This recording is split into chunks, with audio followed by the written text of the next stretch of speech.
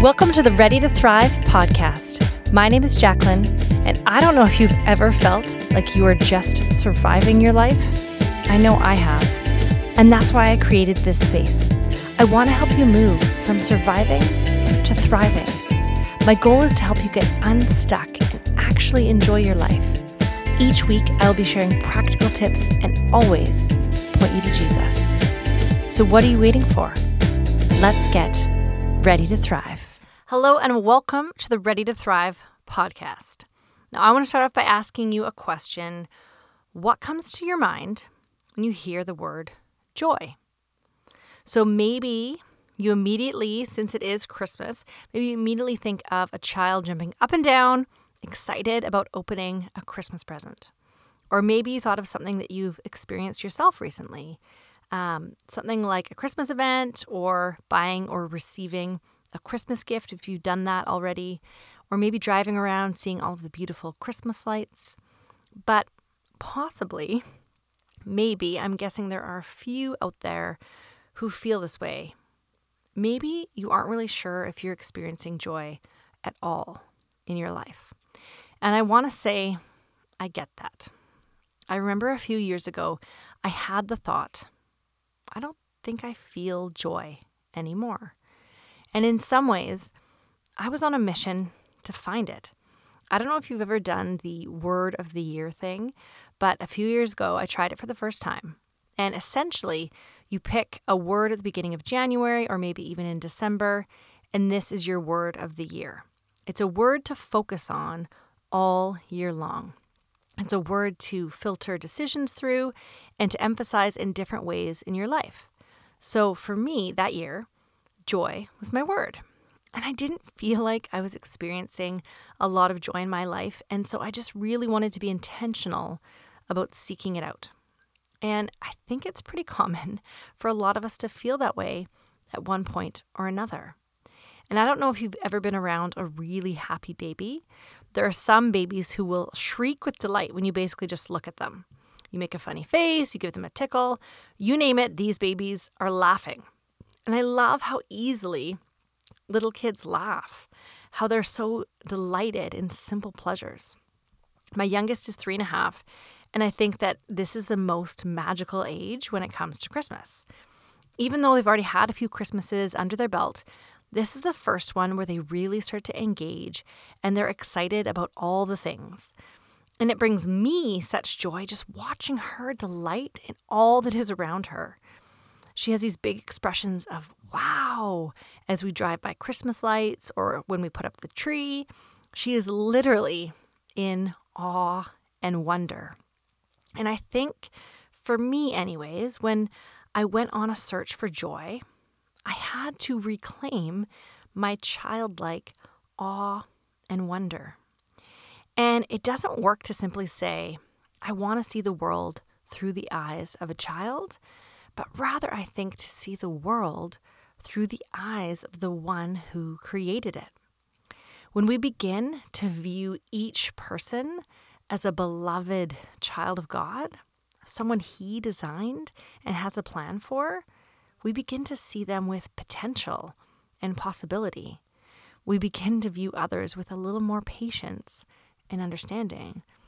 And when we slow down enough to see the details in creation, the unique shape of the clouds that day, the sunset, a one-time canvas of color, we begin to grow our sense of awe and wonder at the world around us. When we practice presence with those around us, putting down our phones and our to-do lists and other seemingly urgent matters, we can begin to experience joy in the most mundane moments. Joy in unloading the dishwasher, joy in sweeping the floor, joy in the laundry. Well, maybe that's a stretch.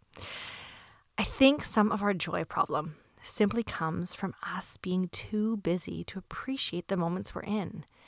And I am guilty of this, saying yes to too many things, creating unrealistic expectations for myself and for others, thinking that if only my circumstances could change, then I would be happy. And more than anything, I have found that joy is available even in hard places if we choose to seek it out. Jeremiah 29:13 says, "You will seek me and find me when you seek me with all your heart." And I think that is truly the secret to experiencing joy, being deeply connected to Him, bringing Him our pain, our frustration, our circumstances. And often things don't change right away. And sometimes they don't change at all. But always, if we are willing, we will change.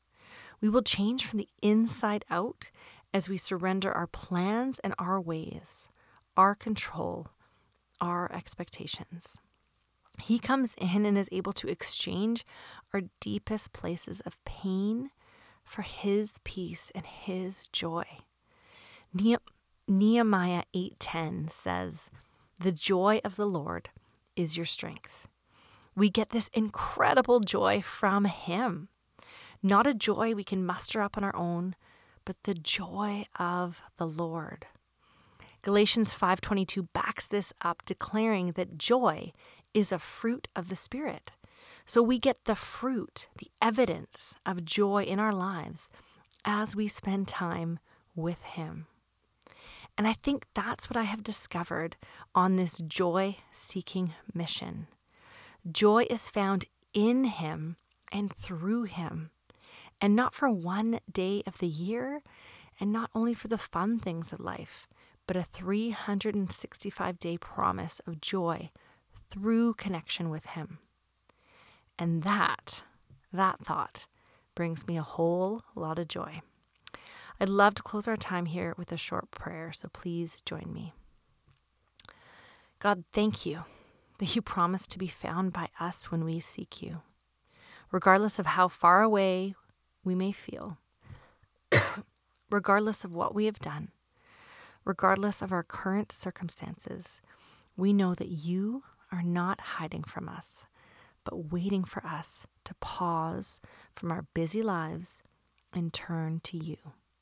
And there you are, waiting, a gift that has been there all along, bringing with you the gift of peace, joy, hope, and love. And God, for those of us that feel heavy today, that feel like joy is a long way off, can you speak to our hearts right now? Can you speak your truth, your love, and your joy into the most painful and hard places? Can you begin to fill that place with your love and your joy? Thank you for always being our strength. Amen. Well, I pray that you have a joyful week, and I'm hopeful that this has taken you one step closer to thriving.